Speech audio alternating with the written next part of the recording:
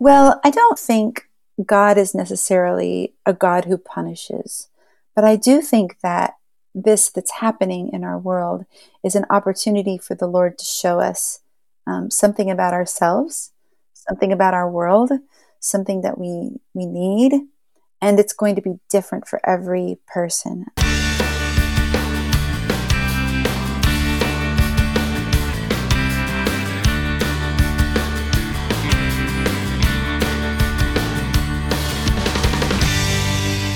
Welcome to the Christian Music Archive podcast, conversations about Christ, community, and music.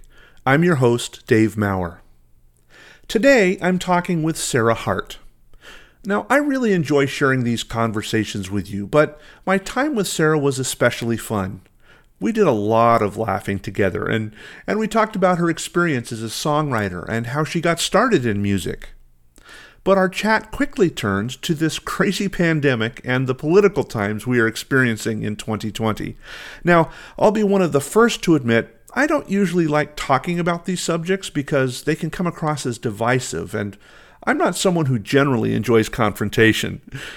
But Sarah spoke with such love and compassion about the tools she is using to address these issues in her own life, and we shared these ideas and about the importance of being in community and in relationships with one another, and what that looks like in light of our relationship with the Lord Jesus. I really value Sarah's thoughts, and I'm excited to share them with you today. She also shares a really fun story about how she dealt with nerves while singing on one of the biggest stages in the world, singing in front of the Pope. So be sure to stick around to the end of our exchange to hear what that story is. It's a really fun one. But before we jump into our conversation, I'd like to ask for your help. Now, I have a number of expenses associated with producing this podcast every week, and while I recognize the value of having advertisers to help pay some of these costs, I'd really rather just keep this a conversation between music fans and the artists that we love. So I'm using Patreon as a way to ask for your support. There are a number of levels where you can support, and at each level, I've got some thank you gifts for you. You can help write the questions that I ask the artists.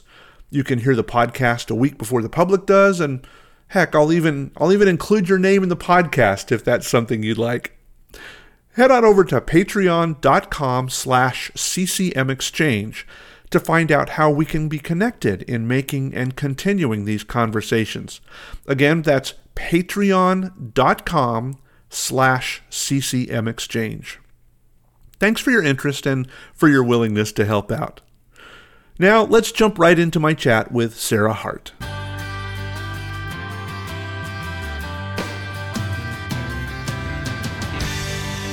As I was preparing for our conversation today, I read an interview that you gave where you talked about an experience you had in high school auditioning for band camp.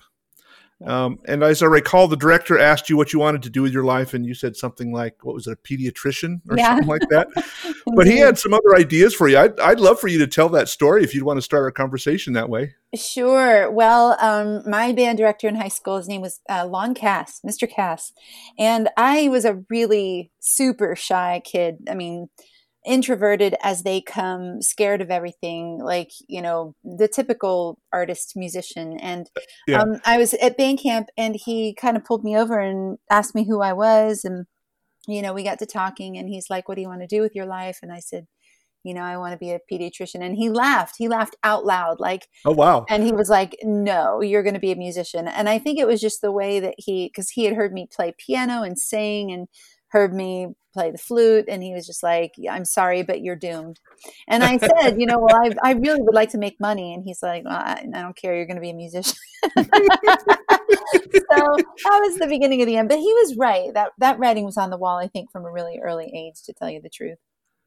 So you started playing because mom and dad forced you to pick up the instruments, or was that something you just enjoyed and did on your own? Absolutely. No one forced me to. I wanted to. I always wanted to. And my mother was in a whole bunch of different music groups when I was a kid. I mean, folk music groups. It was the 70s, when I was Okay. a child.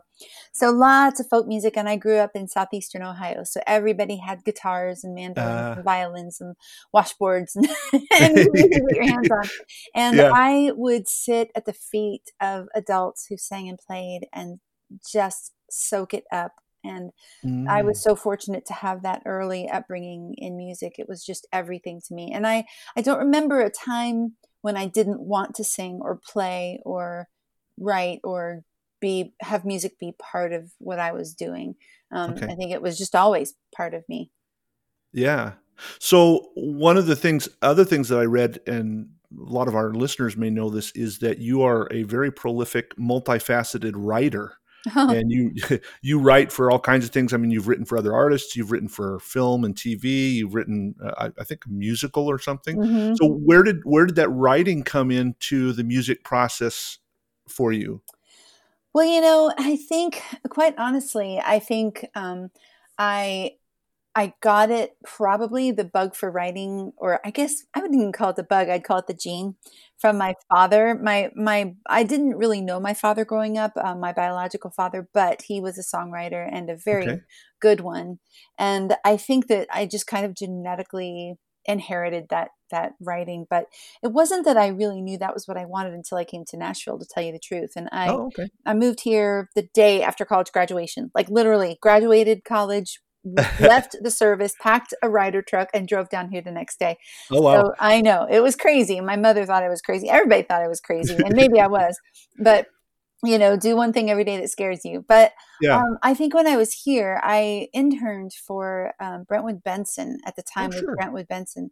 And my job was to make cassette tapes of songs that people had written for pitching, for the purposes of pitching Oh. to other artists. And that was when I really fell in love with songwriting and was like, I think this is the thing I really want to do. So I just dove in, and I really have no I have no prejudice about what kind of music to write. I love to write everything across the board. And I find each thing comes with its own struggles and its own triumphs and different joys. And I love that I've looked back on my life and I see kind of the curves and valleys and the Uh-huh. places that it's moved. And it's really interesting. It's interesting to see it, how it's progressed, how my writing's progressed. Did you move to Nashville with the intention of, I'm going to get into music? Is that why you went? I did. I moved Yeah. to Nashville with the intention of I'm going to be a rock star. Okay.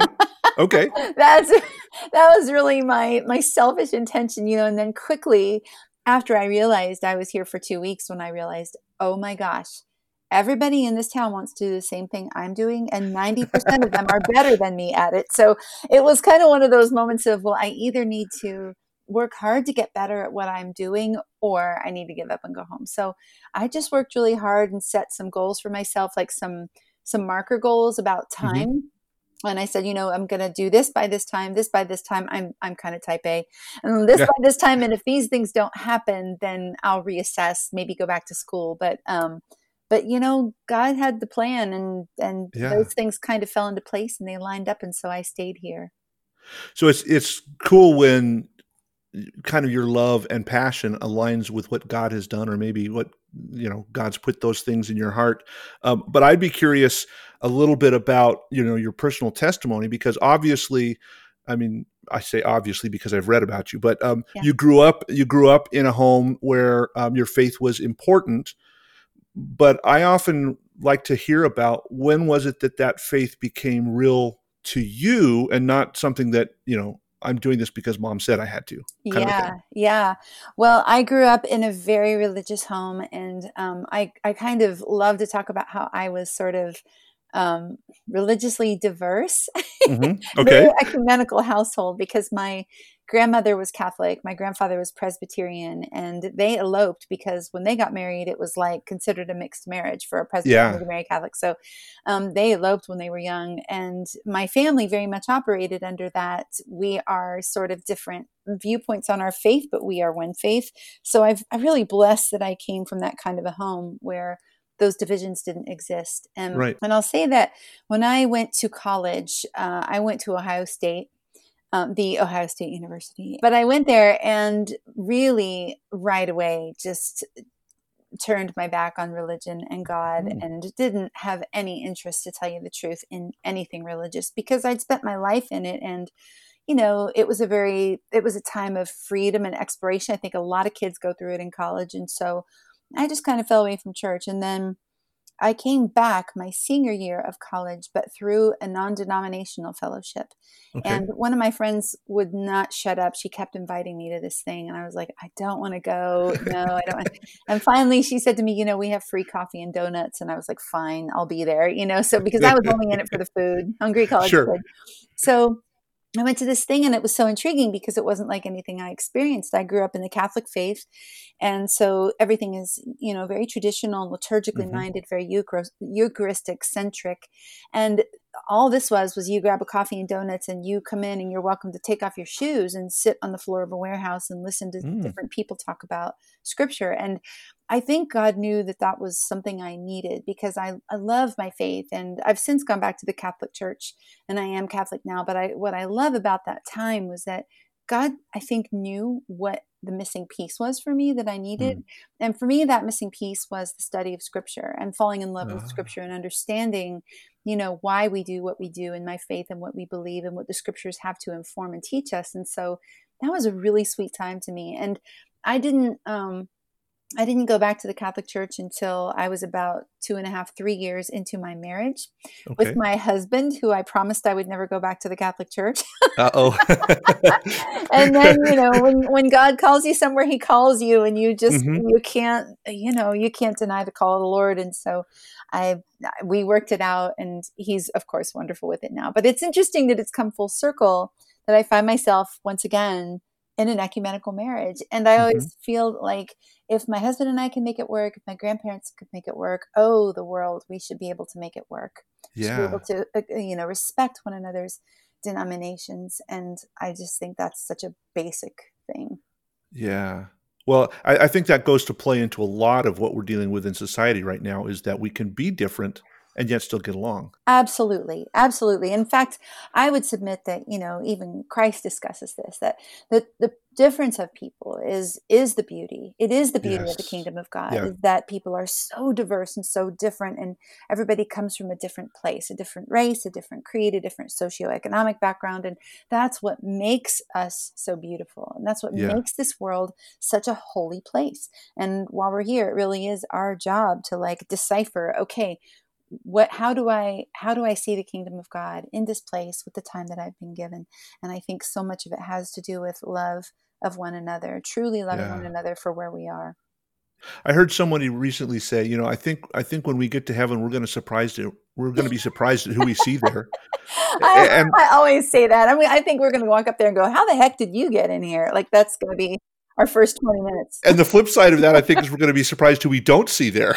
Yes, that could be. It could very well be too. I know. Oh, gee, I just hope I make the cut. That's what I'm saying. Okay, Lord. Well, yeah. So your faith became real to you later in college. How did that start playing into your music? Or were you writing music at that time? Well, I wasn't really. I was majoring in music in schools, but because at the time, I mean, I lived in Ohio, and the only music writing degree was classical music. That was what was offered, So, so at the time there wasn't much, and I kind of went to my professor and said, "Could I major in songwriting instead of classical composition?" And he said basically he could create a double major for me. So I have my degree in theory and composition, but my emphasis was on songwriting. So what informed me though was those last 2 years, that last year and a half of college, kind of when I was coming back into my faith. A friend of mine turned me on to Christian music, and I had never heard Christian music. To me, Christian music was what I heard in church on Sunday. So that would be high church liturgical music. So that was church music. That was Christian music to me. And my friend was like, well, you've got to hear these. So he introduced me to Amy Grant, second chapter of Acts, Oh, Stephen yeah. Curtis Chapman, and of course, the one that I think changed everything for me, Keith Green. Oh, And yes. I really just dove into that music, and it shocked me because I think I always had a preconceived notion, and to listen to Keith Green, I was like, wow, this music does not suck. In fact, Yeah. this music is Yeah. good, and he is Yeah. super talented, and he's saying something that I really need to hear in my heart. So Mhm. that was a surprise, and I think I just fell in love with writing. And another one at that time was Out of the Gray, Out of the Oh, Grave. yes. And it's Scott interesting because, Christine. yeah, because I work with Scott quite a bit now, and it's so funny. Like, he played on my first record, and even then I remember thinking, I can't believe Scott Dente's playing on it. It was such a cool Yeah. thing. But yeah, so they really informed like some of my early desire to write this kind of music. Mhm. Yeah, about faith, and I would really credit all those folks for that. Were you writing before you became a believer, or did that kind of was that an outflow of I your was. faith? Okay. I always dabbled in it, and I was, of course, writing classical music, and I was writing some fun pop music, but not Mhm. very much. Like not very much, to be quite honest. Like, just dabbling in it here and there. And I really wrote my first Christian tune when I was in college. Um, I remember it was called "I Will Wait," and I asked my professor if I could play it at my recital, because all Mhm. seniors in composition have to do a Right. recital. So I played it at my recital, and everybody freaked out over it. Like, everybody jumped to their feet and applauded, and I was like, Wow. "Man, maybe I'm onto something here." So Wow. that was sort of the first kind of telltale of, yeah, maybe I should move to Nashville, right? Yeah. So you went to Nashville to become a rock star, and and and Yeah, you actually you've recorded about a dozen or so albums, yeah. up to this point. I So just did number 12. Just finished number 12. so which do you prefer? Do you prefer writing or recording? Oh, oh gosh, that's such a hard one. I probably prefer writing, but I love recording. I mean, I love it. Okay. But it's hard for me to choose because I love them both. I love being in the studio. I love that space. I love creating something with other people. But I do really truly love writing too, and I love writing with other people, but I also love writing by myself. So just all of it. So then the next question is, do you like if you had to choose between recording and performing, do you have a preference there? Oh, golly. Okay, so probably recording, but only because I'm an introvert. Like, I Right. actually like performing so very much, but what I like about performing the most is hugging people afterwards, quite Mm, honestly. And of course, in mm. COVID days, we can't do that. Like, I Yeah. love meeting people, and I'm that person that will wait until I have signed every CD and talked to every person. And Uh, like, I won't leave early. I will stay yeah. until everybody's been spoken to, because I believe it's an honor for me that they're allowing themselves to be part of my story. I get to be part of Yeah. their story, and they're honoring me by wanting to talk to me and let me have a part of their story too. So, but so I love it all. But I think, yeah, it's amazing because in COVID, I've been doing concerts every Sunday night on Facebook, Right. and I love that, but I really don't miss being on the road. I miss the people. I just don't miss the planes and the hotels and the Yeah. loneliness that accompanies being on the road. Yeah. And if you could figure out a way to truly hug through Facebook, I maybe that would know. change the whole world, right? Virtual hugs is what I call them. Yeah, and I'll just kind of reach out and hug people, but it is not the same. It is not the same. Right. And Right. I fully believe that as musicians, I've always kind of, I don't really admire that life of having to be a distant musician. I love the relationship factor of music, because it's not just that you've heard a song of mine and you like it and your heart was blessed. It's that you felt connected to me. And so whether I like it or not, or you like it or not, now we kind of Yeah. have this relationship, and that's important to note. And that's why at concerts, it's so important for me to talk to people, because it is about, at the end of the day, relationships with one another. Yeah. Well, and I think that's one of the outgrowths of this whole COVID situation is I think I'm hearing a lot more people talk about real community, Hmm. not digital community, but the part that we've all been, shut in our homes and are finally missing for real. And it's like, oh, I long for that so. Yeah, I know. I know. Well, that was why it was so important to me when COVID happened. I was off the road March 12th. I came home. Hmm. We moved all of the gigs. Like we moved every single concert that I had upcoming to next year, so Okay. 2021. And we just said, we're done. We're going to quit. And now we're doing it with fall too. Fall and winter, we're just moving everything. But, um, it was important to me to say what can be done. And I think that is a question that all of us who are musicians have been asking ourselves and need to Right. ask ourselves. And it's not just what can be done so that I can earn a living, although that's part of it, Right. but Sure. it's really what can I do to help keep people sane and happy? What is my part in this? And I like to think of it like I grew up in farm country, and I used to see in the spring, farmers out there, and they'd have on those rubber wader boots because the Mm-hmm. farms are so messy, and they'd just be out there in the muck and the manure, and it's just like the messiest, grossest thing. But, when August came, we would have the most incredible sweet corn that you've ever tasted in your life. And I say that's how COVID is right now. All of us have to look at it like it's time to put on our wader boots, to get in the muck, to get in and do the work so that we can see how this manifests in a year. And Oh, I so fully believe that what we sow right now, it yes. will yield good fruit. Just because we're locked in our home and just because all we have is digital means doesn't mean that we're not still sowing seeds for God's kingdom. Right. Like we're Right. still called to do something. And these little Sunday things and my Wednesday morning prayers and reaching out through Facebook and sending people notes, like that's what I can do right now. And everybody has to find out what they can do. Yes. Well, I'm a firm believer in the scripture that says, and God works all things together for good to those who love God and are called according to his purpose. Amen. And I think that means COVID too, It does.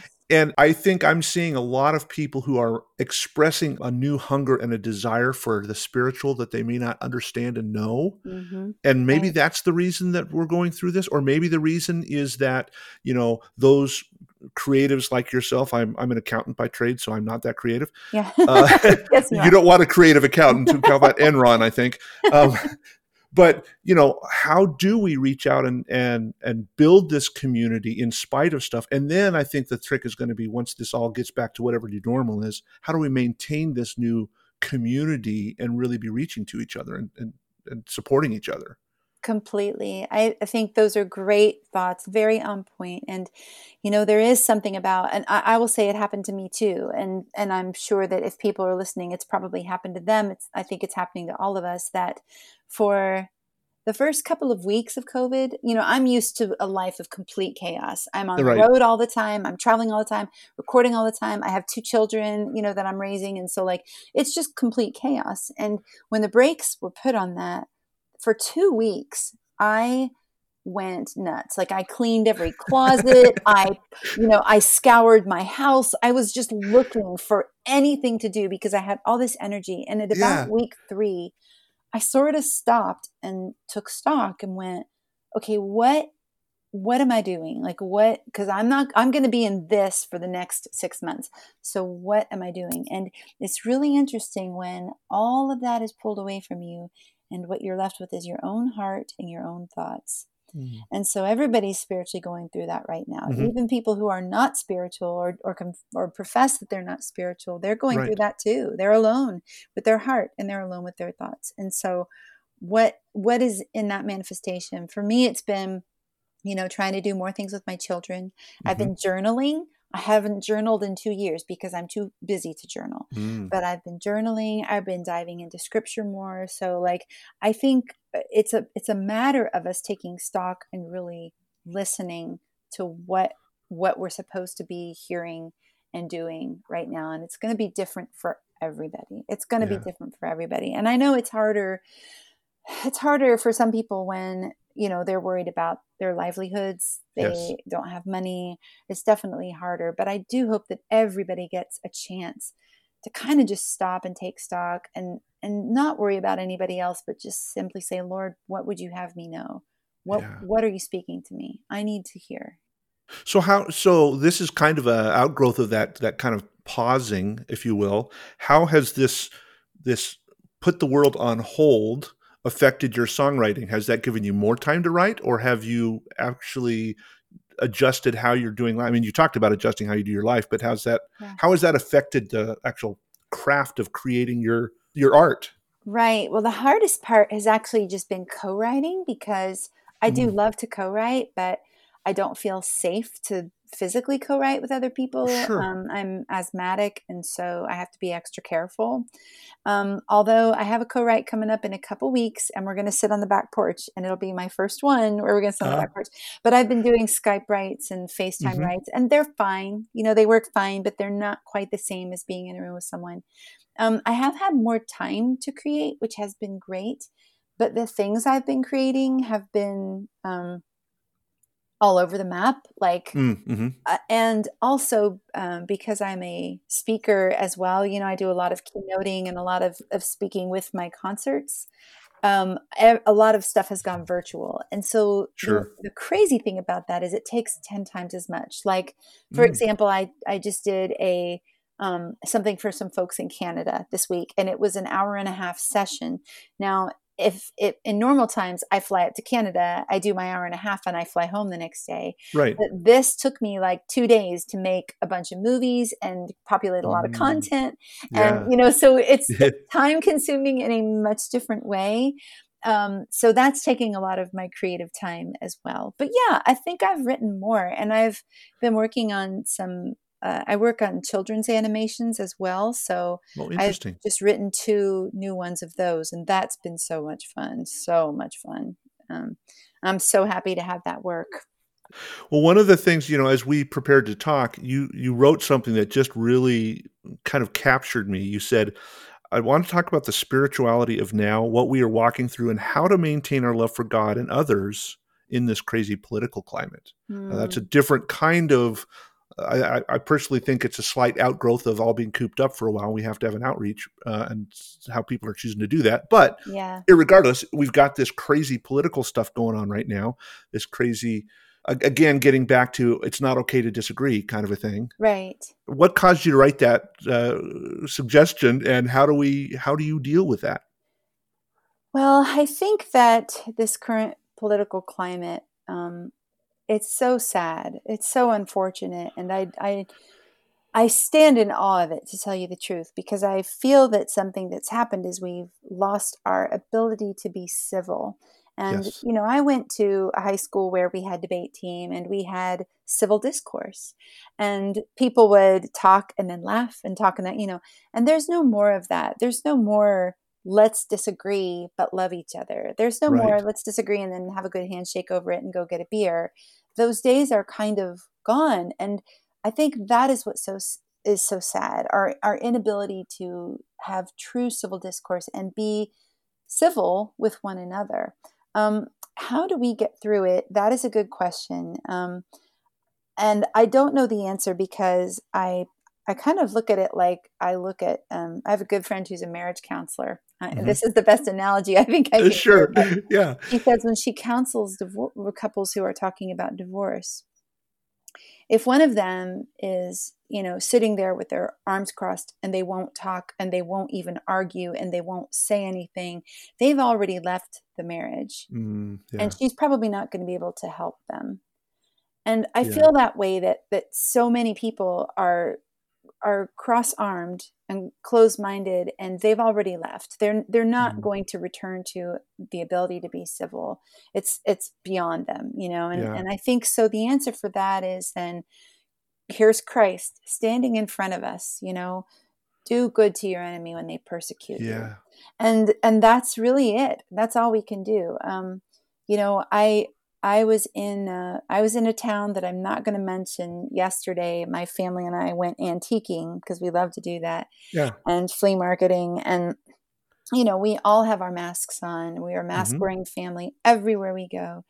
And truly, in this town, in the middle of nowhere, Tennessee, we were the only people wearing masks, not one Mm. other person. And I thought, this is, to me, this mask is my gesture of love. This is Hmm. how I show you that I love you. This is how I show you that I know it's not about me. Mm-hmm. Am I going to tell you that? No, because I'm not here to make you feel guilty. Am I going to preach to you about this? No, because that's not my job. But my job is to love you. So Yes. if walking around and wearing this mask, even if you disagree with me, to show you that I love you is what I must do. That is what I must do. And Yeah. I made last week also some rules for myself about social media. I don't know if you saw Mm-hmm. them, but I Yeah, was share them with us. That because I I did see those, but I thought that would be a great thing to share. You know what? I have them right here above my computer, so I'm just going to read them to you. And it's Yeah. a little bit long, but I'm doing this every day now. So I put social media questions to ask myself before I post anything Yeah. Yeah. Yeah. ever. All right. So, is it kind Right. if the person or people in the situation I'm discussing are sitting right in front of me? Would I say this to them? Yes. And I think that's important because there's something about Facebook and Insta and Twitter that divide us from people. So we feel like we can say anything. But if Mm-hmm. that person were physically with us, we would never say that to them, right? So, Exactly. yeah. Yeah. So is it kind or is it cruel? And then is it true? Do I have knowledge of it firsthand from many sources? Am I sure? Am I sure? Am I really sure? I liked when you say that. Yes. Is it true or is it hearsay or is it rumor? Yeah. And then next, is it helpful? When I think about writing it, will it help challenge someone, heal someone, give them guidance, or offer hope to them in some way? Is it helpful or is it harmful?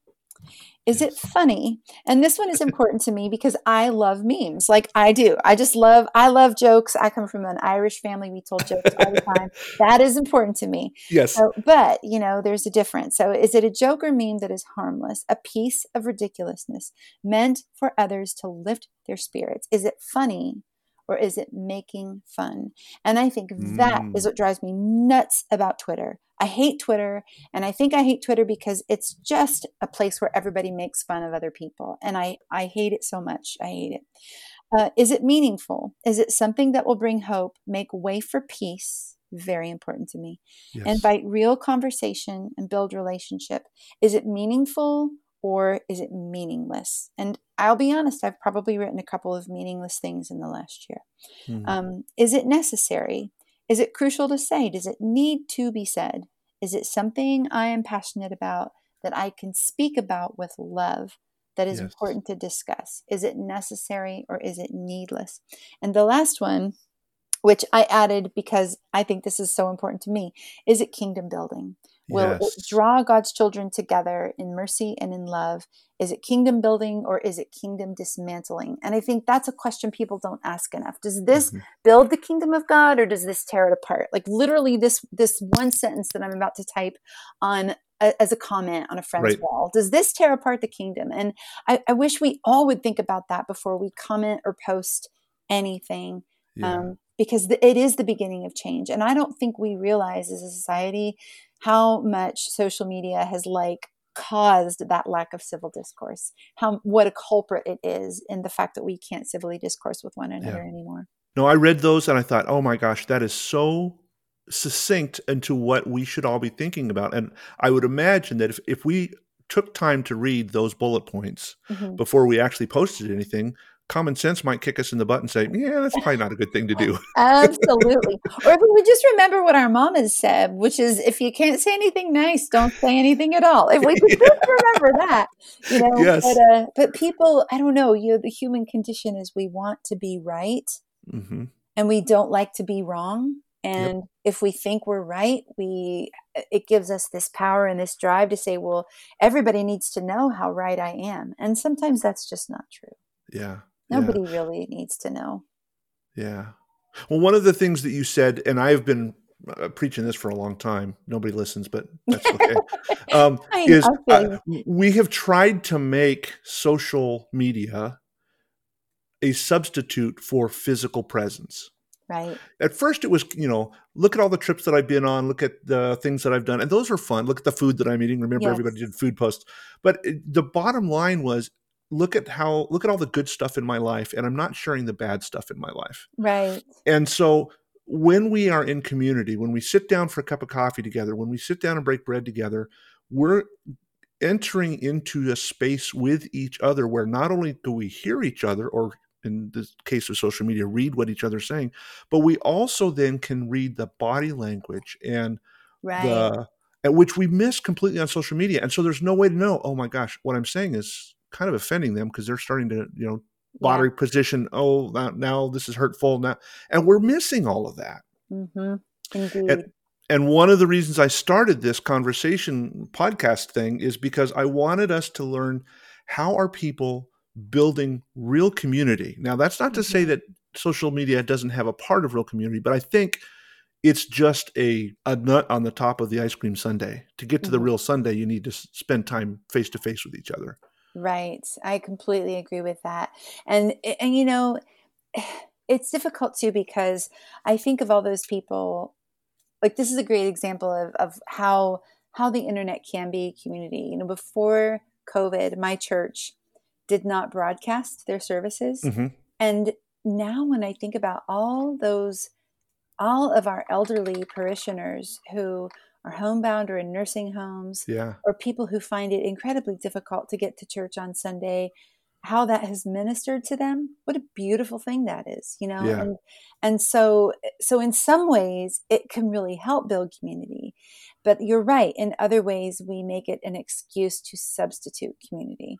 Yeah. What Facebook should be, this is what I always say, what it should be is a place where we can go hop on and see how our friends in high school are doing because we can't be with them. The Yeah. people we can't be with, when we can't be with each other, then it's perfect for that, to see how's your life, what are you up to, thanks for sharing with me. And but what we've made it is that is our substitution. It's Hmm. true, and it's very difficult. And what are we to do right now? Yeah. Yeah. Well, it's easier to just, roll out of bed and say hi to your friends without having to, shower and put on some clean clothes and smell nice. But the reality of it is smelling, stinking next to each other is probably where the community and the growth of friendship really comes. Well, that's what Jesus says. The Hmm. shepherds should smell like the sheep. And if we don't, if we don't smell like community, are we really doing it? Are we really building the kingdom of God? And it's a hard question right now because of Hmm. COVID, and it's time when it's very scary out there, and we can't join in the ways that we have been in the past. Hmm. And this is one of those times when it's weird because we're being asked to not hug each other, not see each other, but Hmm. that is kingdom building. That's Hmm. taking care of each other. So it feels very counterintuitive to do that. Do you think it's maybe the Lord's way of showing us what we need, because He's going to take it all away from us, and so that maybe when we get back together, we'll start embracing that again? Well, it's funny because I don't think God is necessarily a God who punishes, but I do think that this this that's happening in our world is an opportunity for the Lord to show us something about ourselves, Yes. something about our world, something that we need, and it's going to be different for every person. Hmm. I do think that my hope is that people are going inward to listen and to discover and using this time to hear the voice of God. I have heard so many people say, and I think it's true, that COVID has a tendency to either bring out the best of us or the worst of us. Hmm. And Yeah. we really have to fight to make sure that it's bringing out what is best in us. What Yeah. is best in us. And that has to be an individual decision that we all come to. Yes. My pastor said something a couple of weeks ago that really struck a chord with me regarding social media. He says, "Are you spending as much time in the Word as you are on Facebook?" It's really smart. Really Because smart. because if we were, I think our perspectives, I know mine did, Hmm. change because I started to try to follow that, and Hmm. I don't do as good as I'd like, but my perspective definitely changed when I started to follow that guideline. Wow, what a great guideline. And it absolutely is. It absolutely is. I always say, I'm surrounded by Bibles. I probably have 6 Bibles right now on my shelf. There's only really one that I read that's dog-eared and horrible. But, Yeah. and I also have a lot of sacred books, and I pull from my books every day, but for different things. But, Hmm. what you're talking about, like just saying, all right, I'm going to read this book. No, I'm not very good about that. Hmm. I'm good about, well, today I feel this, so I'm going to turn to Proverbs. Well, today I feel this, so I'm going to turn to First John because I know there's but I think perhaps we could all benefit from a little bit more digging and a little bit of soul searching there. I know I could. I'm agreeing 100%. Yeah. It's like we were twins separated at birth or Yeah. something. It's just like, oh man, you're speaking some of the things that I think so much, but much more eloquently, and I appreciate that. Oh no, it just, it is what it is. I mean, and yet at the same time, I will say, I'm Catholic, so I've grown up understanding guilt in a big way. Mm. And Yeah. that's no joke. Like, people joke about Catholic guilt, but let me tell you, it is a real thing. It's a Mm. very real thing. And so I would never want to, guilt myself into, I don't read enough, I don't pray enough, I don't study enough. So I never want it to go there, because I know that I have a danger to do that. But what I do think is we can all challenge ourselves Yeah. without feeling guilt, without feeling shame, but saying, okay, maybe I should do X, Y, Z, and I'm going to try. But if we Yeah. fail, not being completely hard on ourselves, just understanding that God always catches us, and we are covered up in grace, and we are loved, loved, loved, Yes. Yeah. One of the things that I've thought about often is, especially in this last 3 or 4 months, is, and I'm still learning this, is what does God really want with me?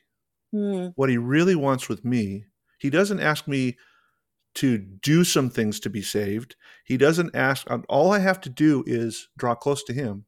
yeah, Oh, wait a minute, that's relationship. right. And that's exactly what we're longing for from one another. And Mhm. so how can we develop that relationship? And I'm a very tactile person. And so Mm, I've often struggled with, I'm created in God's image, and yet God doesn't choose to touch me physically with a hug. right, So he must be relying on his body to do that. right. And we are the body of Christ. Amen. And so for us to say, okay, Lord, if we are to be in relationship with you, and relationship means being close and intimate with one another, Hmm, hmm.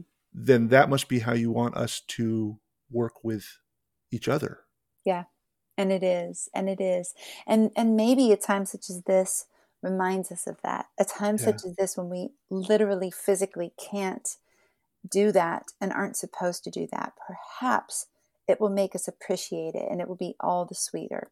And Hmm. something you just said a moment ago about, it's kind of a why am I here question, Mm-hmm. which I think is very interesting. And I've had people say to me, and maybe they've said this to you over the years too, but they say, oh, it's so clear that what you're doing is God's will. And I always want to say, is it? Like, to who? To you? Not to me. But, Yeah. because I've thought about that question a lot. Like, Lord, why am I here? Like, Lord, why am I here? And so now when people say that, why are we here? What is the meaning of life? Like, literally my answer is, I don't know, but I'll find out the day I die.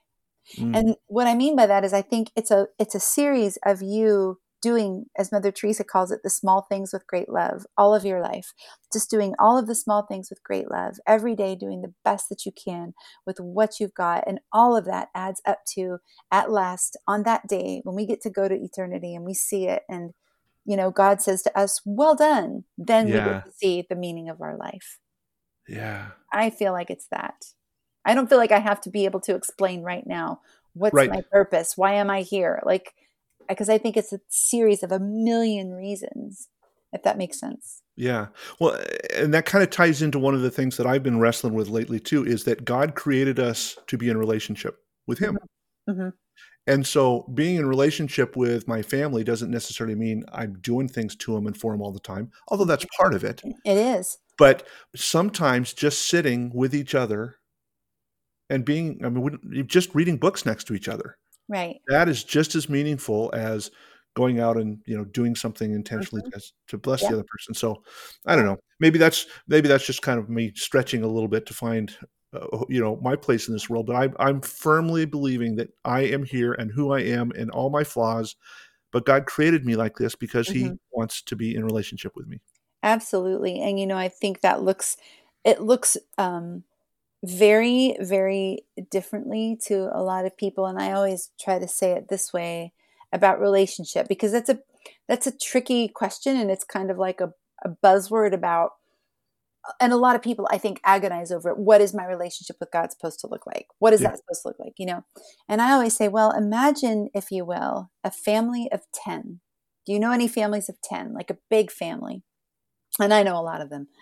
Okay. If you know Yeah. a lot of big families, and then you know the father of that family or the mother of that family.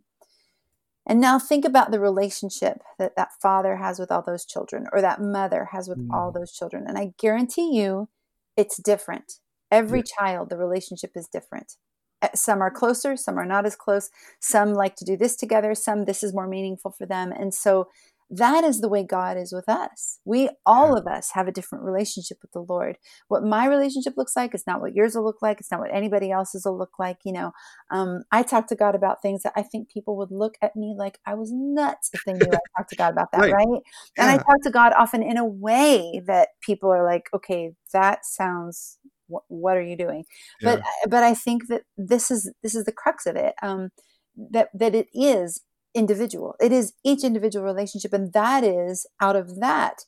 That is what builds community. Is our knowledge and our security that we're a child of God, and that's what builds community. I believe. Wow. That's beautiful. Yeah. And that dad or that mom loves each of those 10 kids Right. equally. It's Equally. just differently. Differently, equally and differently, and Yeah. that's not a bad thing. Like that's Yeah. the thing. So why if me and my Catholic faith and somebody else in their Assembly of God faith and somebody else in their Baptist faith and somebody else in their Methodist faith, why that's the same Father who has relationship with all of us and Yep. loves us equally, but we see him differently and we have different conversations, a different relationship, and that is okay. That's what Yes. makes it beautiful. That's what makes Yeah. it beautiful. Yes. And I will go to my grave on that soapbox. That is what makes it so beautiful. The kingdom of God. It's incredible diversity. Well, I would like to close with two more questions, and this is a diverse change from where we were before. But I Okay. would one of the things I saw is, and especially after having heard you say that you were very shy and performance is not always your favorite thing in public. What caused you to be able to sing in St. Francis Square in 2013 in front of Pope Francis and 150,000 of his closest friends? That was totally the Holy Spirit. That's all I can say. I prayed so much before I got up and sang. And then I knew too, I'm like, because it's a really emotional thing for me. That was a very emotional thing for me. My Yeah, grandmother would have loved to see that moment. She was there. yeah. She was there, but it was very emotional. So I couldn't look at the Holy Father because I was like, if I look over in his direction, I'm going to cry. So I looked up at the top of Vatican City, and there was this super hideous gargoyle like that I could see. And I'm like, I'm just going to sing to that gargoyle. So literally that's what I did. I'm like praying to the Holy Spirit, singing to a gargoyle, and I got through it. And it was amazing. But it was beautiful. And I'm still processing the moment. I got to meet him and hug him, and that was a very special gift. And so Mhm. it was intimidating, but good, really good. Well, my purpose of asking that question leads into the final question I'm going to ask. And that is, a lot of times when I'm talking to folks, I ask about their career highlights. And it Mm, always surprises me at how what I think is a career highlight probably isn't. And so yeah. when you're hanging up your songwriting pencil, you're closing off your computer for the last time from writing songs, and you're looking back over your career, what do you hope the highlight of your career in ministry and music is? The highlight to me, I think it'll be two things. Number one, to know that my songs have brought healing or hope or help to people. Um, that will have been a highlight for me. Hmm. I do not take that lightly. I don't take lightly being part of someone's story and knowing that something, for whatever reason, something I've written has helped um, give them hope. And I think that will be the most important thing. But the secondary thing to that, just in terms of like career, is probably the friendships I've made with people along the way, with good, holy people who are seeking the same things I am, just to learn to love and um, to get to that glorious finish line, with all the love and mercy we can hold, and the songwriting is secondary to that. But, Yeah. just to be in relationship with people who are after the same goal and for the same God, that's been really beautiful. So see, it all boils down to relationship and love.